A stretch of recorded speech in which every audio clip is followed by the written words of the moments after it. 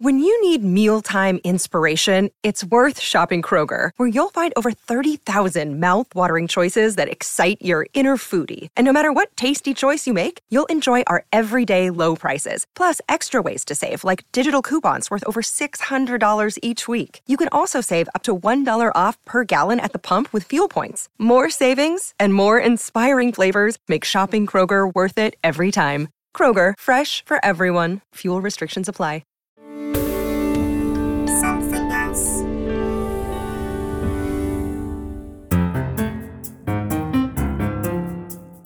Hello and welcome to Something Rhymes with Purple, because something does rhyme with purple, as Giles, who is with me, and I are constantly emphasising. And the reason we chose this title is because this is a podcast all about words, weird and wonderful and surprising words.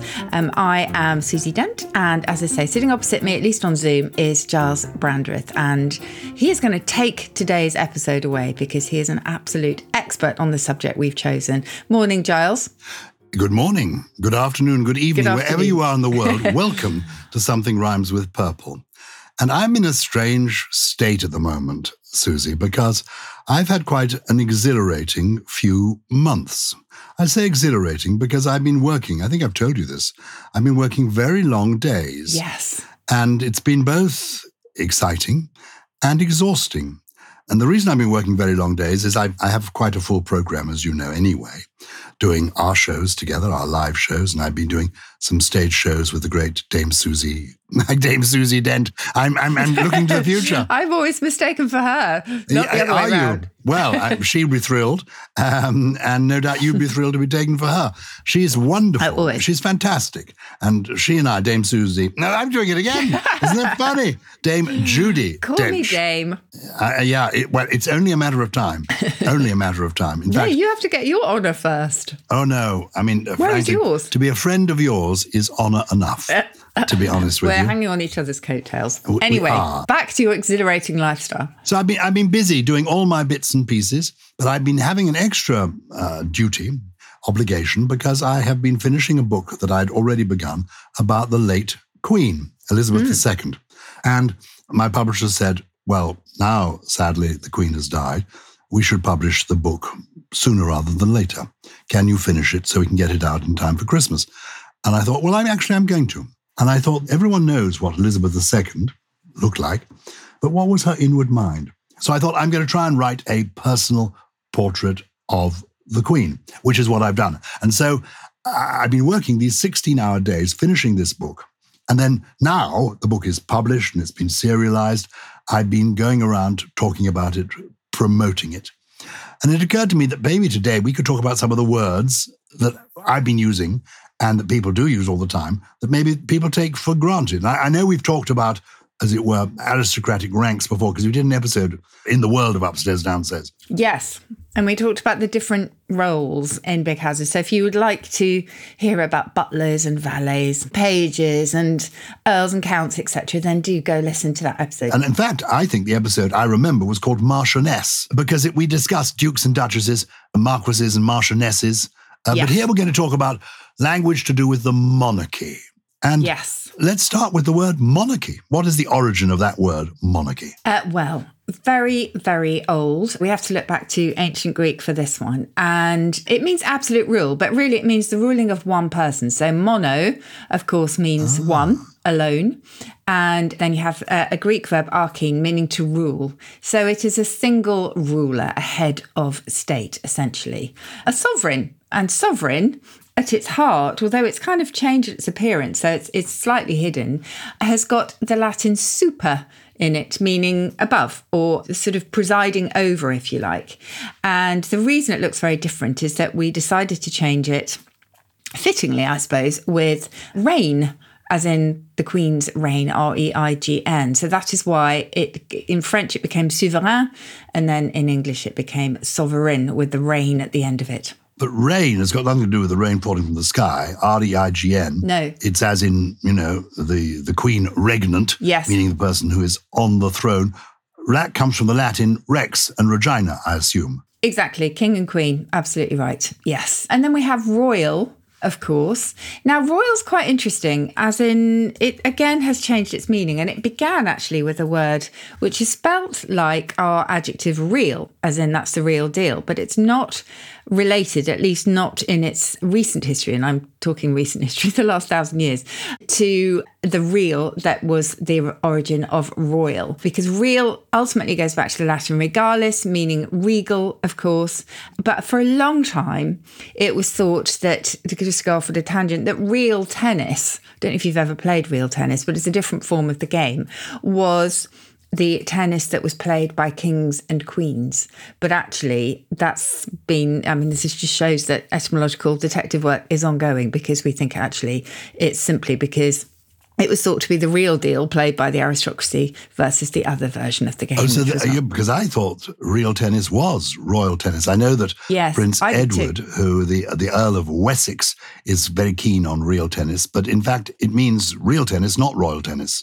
Yes, that's what we think. But anyway, it did start, the word royal did start in English and in French as real, R-E-A-L. But ultimately from the Latin regalis, meaning regal, which of course is linked to Rex again. So it's come into slanguage as well, because you say something's a right royal pain.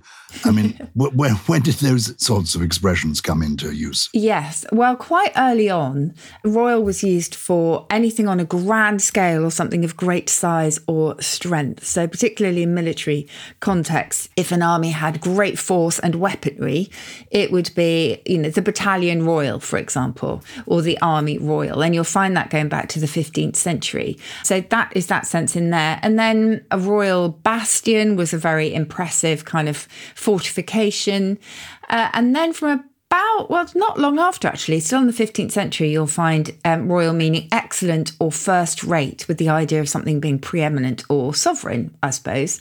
And then, as you say, it was applied to things that, might not be so good. Right royal pain. I think in Catch-22 you'll find that's a real royal screwing they're getting ready to give me. So used in slightly different contexts, but the overriding theme was of something preeminent or, big, major. Did monarchy give us other words like monica, monogram, or is that just the mono part that leads to those?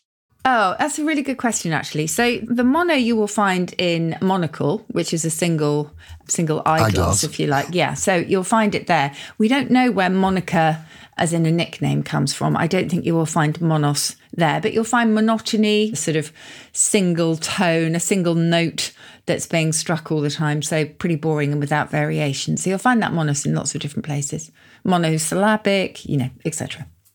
Okay, now we get to, actually, with the passing of the Queen, we have a new king. Where's the word king come from? It's interesting, this, because for such an important word in our history, we don't quite know where it comes from. It's of uncertain origin, but it may be related to kin, our kith and kin, because it is our family, meaning that actually the king is the leader of the family, and the family here being the sort of people, if you like.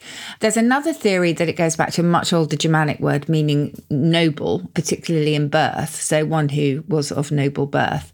But I favour the kin one. And actually, if it's true that king is related to kin and kindred, it also means it's related to kind, because slightly double-edged sword with kind in its earliest uses, because the idea is that if you were kind, you were primarily compassionate towards your own kin, towards your own people, which would mean that a king was kind to his people and possibly not their enemies.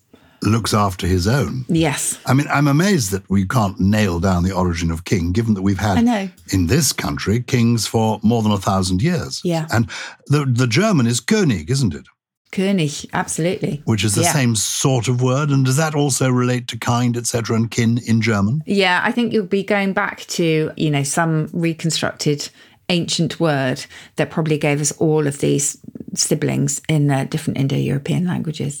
Now, Mrs. King is traditionally known as the Queen, though as in the case of the last Queen, and Queen Elizabeth I, and Queen Victoria, and Queen Anne, they were the real deal, the complete show themselves, but also traditionally a king's wife is called a queen.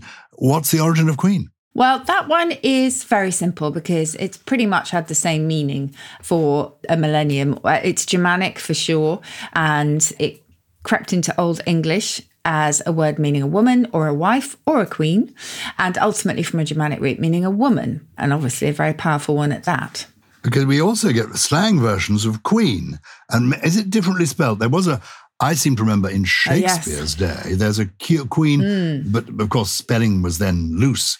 Quean, which is a prostitute. Absolutely, yes. And am I right? Have I imagined this? No, you haven't imagined it. Pretty much from the start. Now, this is something that English loves to do, is it starts off with a word that is fairly neutral and then it splits off in two directions. So do you remember me telling you about hussy and housewife? Oh, yes. And how they both came from the same root. Hussy was someone attached to the hus, S-H-U-S in Old English. And, they were the keeper of a household. They were the person who presided over it along with their husband.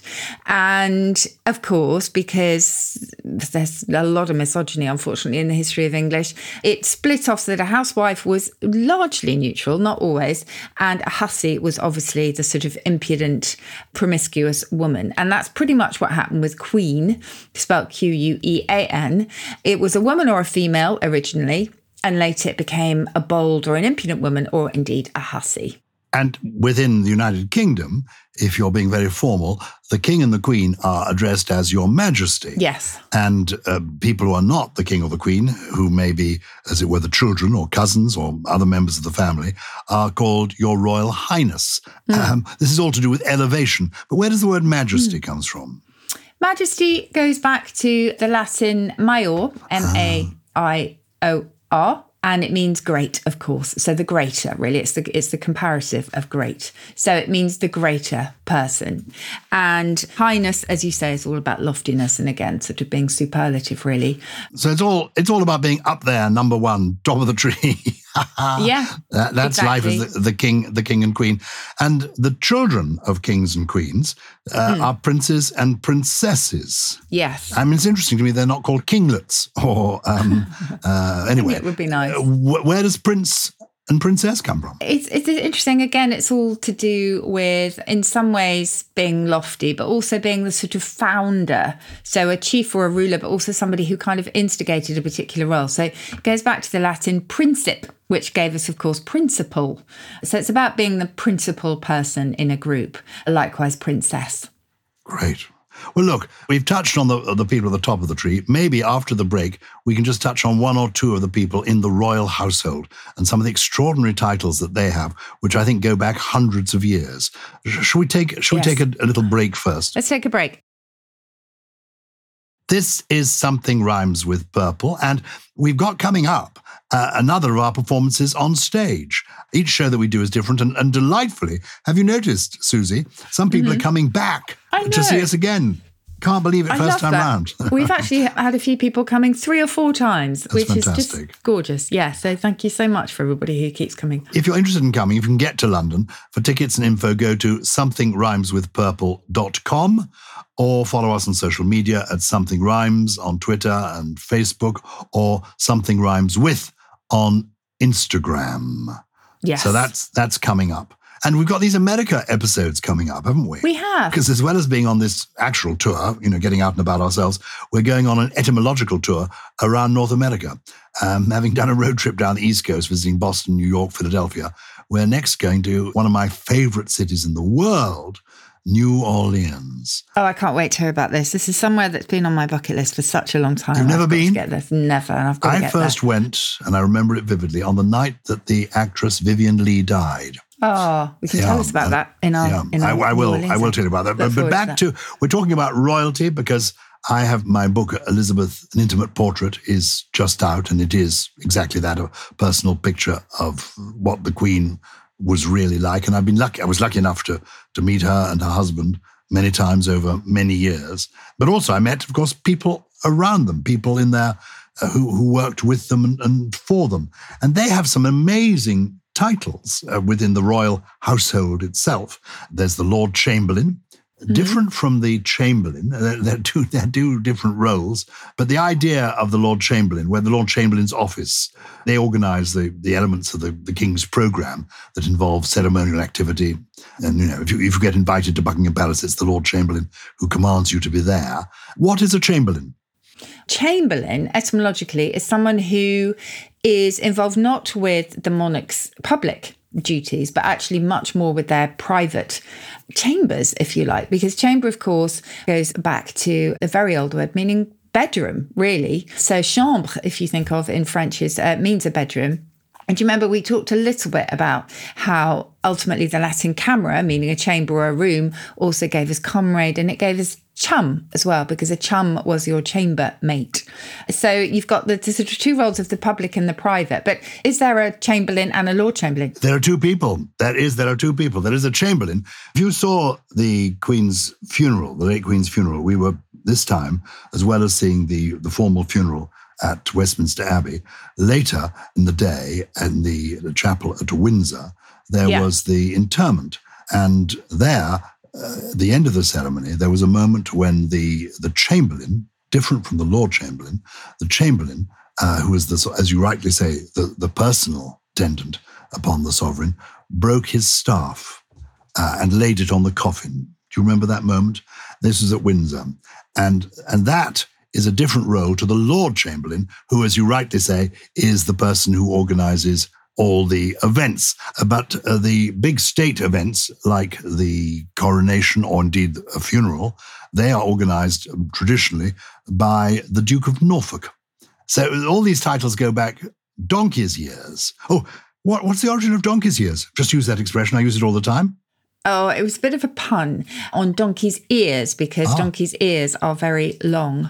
So donkey's ears is a long time, and donkey's years also, by play on words, gave us yonks, as in yonks ago. But just going back to that breaking of the staff, that gave me goosebumps, actually. It's quite a sort of sad gesture, isn't it? So did his or her role end with the Queen's death? Does that mean that their duties then end? So they won't carry on for the King now? No, you then have another one. Another one comes in. And that role of being that Chamberlain tends to go between two different families who is hereditary. Some of these things may change. For example, the late Queen and all queens before her had ladies in waiting. And their duties in recent years have been to be a companion to the late Queen, to deal with correspondence. But the new Queen Consort has let it be known she doesn't feel the need to have formal ladies in waiting, and she is going to have people who are called Queen's Companions. I think it'll be rather sad. As time goes by, we will lose, I'm sure, some of these titles. The one I hope we don't ever lose is the Keeper of the Privy Purse. But this is the person, I think, who really organises the finances of the royal household. But do you know about the origin of the Privy Purse? It's one of the oldest titles of office, I think. Yes, I was just getting lost in the OED, thinking about how waiting has got two different meanings, hasn't it? To wait is to expect something, and then to wait upon someone is to attend them. And then I was thinking in French, it's exactly the same. Attendre is to wait, but it's also to attend to somebody, which is interesting. Anyway, sorry, I was lost. And the ladies would say, they would talk about being in waiting. Oh, I'm in waiting at the moment. Yes. And they would do, a couple of weeks of, oh yes, I'm this fortnight I'm in waiting, meaning that I'm, waiting upon Her Majesty, not waiting for the call. It's interesting, isn't it? Anyway, sorry, just to go back to the Privy Purse. So this is the monarch's private income, isn't it? And enables them to operate as a sort of separate business, I suppose. So privy, as you would expect, is from the Latin privatus, meaning private, so withdrawn from public life, and purse being purse, in other words, the sort of budget, the private budget, if you like, budget coming from another French word meaning purse or pocket. Yeah. And I think there's been a keeper of the Privy Purse since around the 14th century, at least. And some of the staff have the most amazing titles. I mean, there's the page of the back stairs, I think, because literally he would take the back stairs. And there used to be the page of the stool. And I think the page of the stool was literally the person who in ancient times would take the chamber pot away. Yeah, exactly. These things had to be done, had to be looked after. Of course. And needed a proper title. And I imagine in ancient times it was considered something of an honour. That's neither here nor there. At the funeral of the Queen, there were all the sort of the attendant people who were there. And I loved seeing the wonderful titles of the people who are the members of the College of Arms, the Portcullis Pursuivant, the Blue Mantle Pursuivant, Rouge Dragon Pursuivant. Do you understand any of this? Does any of this intrigue you or interest you? I don't really understand. I mean, obviously, Portcullis is an interesting one because it, again, sort of implies separation, doesn't it? As if you're sort of standing in front of a grating of sort of wooden bars, etc. And then Pursuivant, I think, is so called because whoever it is fulfilling that role is pursuing things for the benefit of the monarch. So it's linked to pursue. But as to what these particular people do, no, I don't really understand it. But I imagine it's quite complicated, is it? Well, basically, these are people from the College of Arms. They're called the Officers of Arms. Yeah. And on parade, we had all these. And I love it because it speaks of the heritage. And I know it's old-fashioned, and it will probably go. But nonetheless, I sort of cling on to it. And then behind them came members of the Queen's household, the Master of the Horse. Well, that says what he does. The Keeper of the Privy Purse. Well, that says now what he does. You told us what the Privy Purse is. And of course, all these people with a new reign, it'll all change. You know, we need to get to our correspondence. Oh, we must. I will. I promise you. I'll send you a copy of my book because if you were intrigued, I would love to read it by the story of the Queen, and it won't cost you a king's ransom. I'll ask you that because it's not very expensive. But the king's ransom is one of the many phrases that comes out of royalty. Can you quickly, before we get to the correspondence, tell me the origin of that phrase? Yes, that was simply the sum paid or demanded for the release of a prisoner or hostage as decreed by the king, essentially. So it goes back to the 14th century. Fine. Well, it won't cost you a king's ransom. Oh, before we get to the correspondence, there's one other thing we must mention. Speaking of the longest running reign in British history, we're coming up to an anniversary, a jubilee in our lives. Because on the 31st of January, you and I are turning 200. Isn't that incredible? But no, that's so exciting, actually. I mean, I do remember the early days in my sitting room in front of a fire that Lawrence, my producer, really hated having because it crackled so much in the background. But you and I fought for it. And then to Zoom during lockdown. It's been quite a ride and a joyful one at that. Well, before the end of the year, before the 31st of December, we would like to challenge the Purple people to give us a word if there is for a 200th anniversary. We've had jubilees. You know, we know that a silver jubilee is 25 years, a golden jubilee is 50, diamond is 60. Somebody invented platinum, I think, to be 70. What is 200? What is the 200th birthday going to be called? Yes, well, there is an answer to that, but actually we are going to be talking about linguistic gaps, aren't we? So we're going to ask people to submit their why isn't there a word for X, Y, and Z. And I will try to oblige, perhaps with words from some other languages, but then also we will hear our lovely Purple people's suggestions. So I really look forward to that. But in the meantime, we have had a fantastic email in from Quentin Lott in Fulham. And this is actually a lovely bit of trivia, and I'm going to test you on it, Giles, because do you remember how in one of our live shows we talked about bells? Mm-hmm. And we talked about how Big Ben was the name of the bell in the tower that's now called the Elizabeth Tower. So this was Quentin's fantastic connection trivia. Okay, what, Giles, links Big Ben, Good King Wenceslas, and Boxing Day? Big Ben, ding dong merrily on high, St. Stephen. St. Stephen is going to be the answer. That's because, well, I was a member of Parliament in the 1990s, and you go into if you're a member of Parliament, you enter Parliament through the St. Stephen's entrance. Yes. So the tower was called the St. Stephen's Tower before it was called the Elizabeth Tower. Good King Wenceslas, it was on the 26th, it was on the Feast of Stephen that he went out. And that's when he got his pizza, wasn't it? Deep and crisp and even. That's and Boxing Day is traditionally the day after Christmas when those boxes at the back of the church where alms for the poor were put. Brilliant. So St. Stephen is the answer.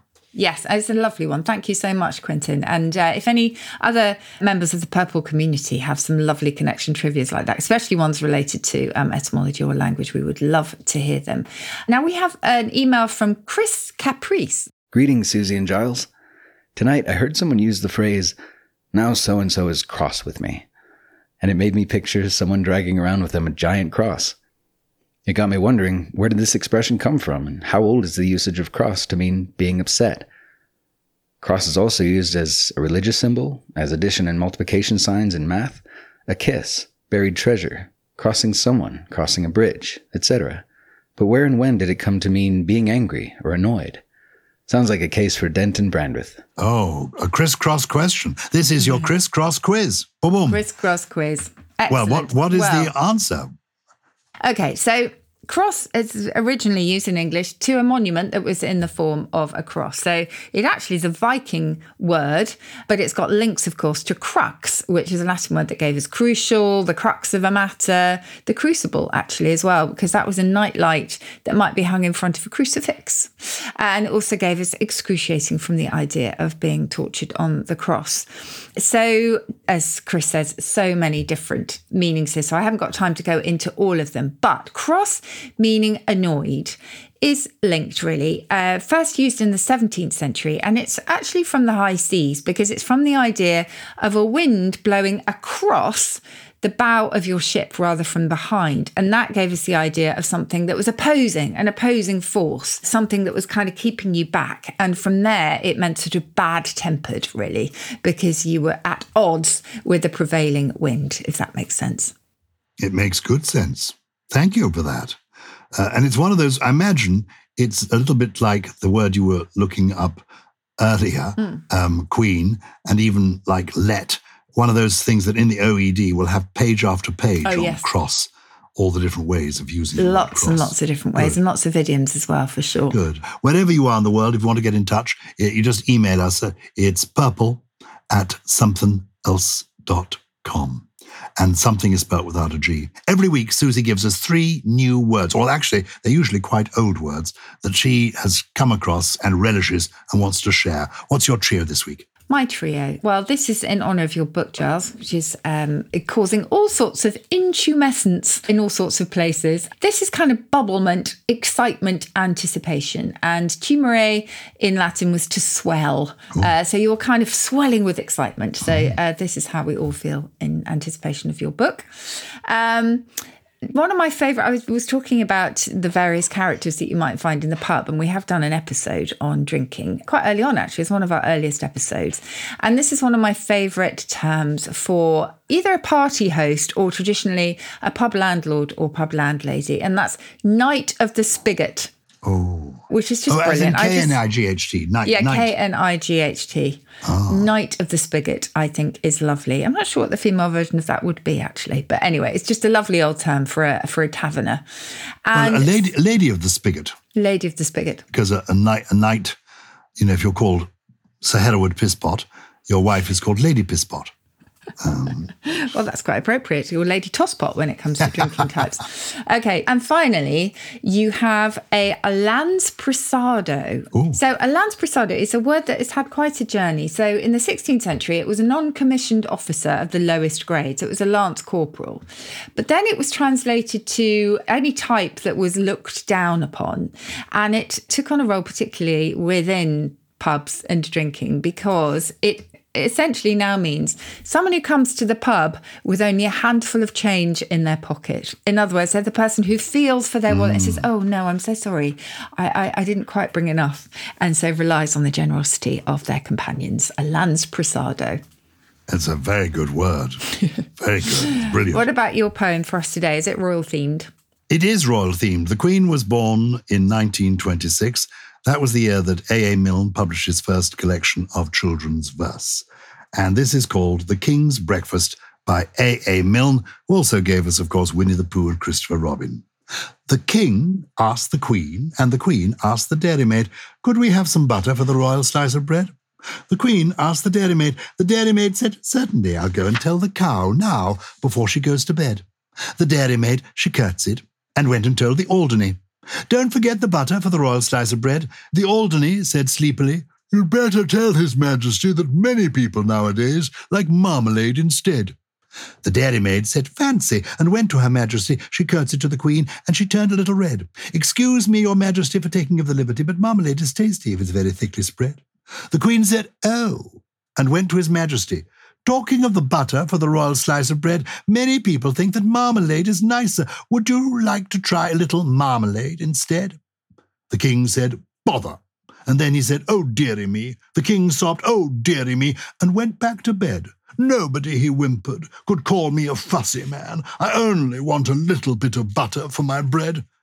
The queen said, there, and went to the dairymaid. The dairymaid said, there, and went to the shed. The cow said, there, I didn't really mean it. Here's milk for his porringer and butter for his bread. The queen took the butter and brought it to his majesty. The king said, butter, eh? And bounced out of bed. Nobody, he said, as he kissed her tenderly. Nobody, he said, as he slid down the banisters. Nobody, my darling, could call me a fussy man. But I do like a little bit of butter to my bread. I love that. The Alderney, I should explain, is a breed of cow, isn't it? Yeah, from Channel Islands. And what is a porringer? What is a porringer? Oh, a porringer is... Now, I'm gonna have to remind myself of this. I think it's a dish in which you keep your porridge, but I don't know. Yes, it's a small bowl or basin used for soup, stews or similar dishes. Absolutely right. That was perfect. I love that. And I hope that all the Purple people did too. I'm sure they did. And I'm sure they enjoyed this show. Greatly looking forward to reading your book, Giles. Please do follow us, everyone, on social media if you have it. We are on @SomethingRhymes on Twitter and Facebook, or @SomethingRhymesWith on Instagram. And for more Purple, why not consider the Purple Plus Club for ad-free listening and exclusive bonus episodes on words and language, on everything in between. Something Rhymes with Purple is a Something Else and Sony Music Entertainment production produced by Harriet Wells, with additional production from Chris Skinner, Jen Mystery, Jay Beale, Teddy Riley. And do you have a word for this person, Giles? Well, he's right royal, that's for sure. He's not a pain. It's Gully.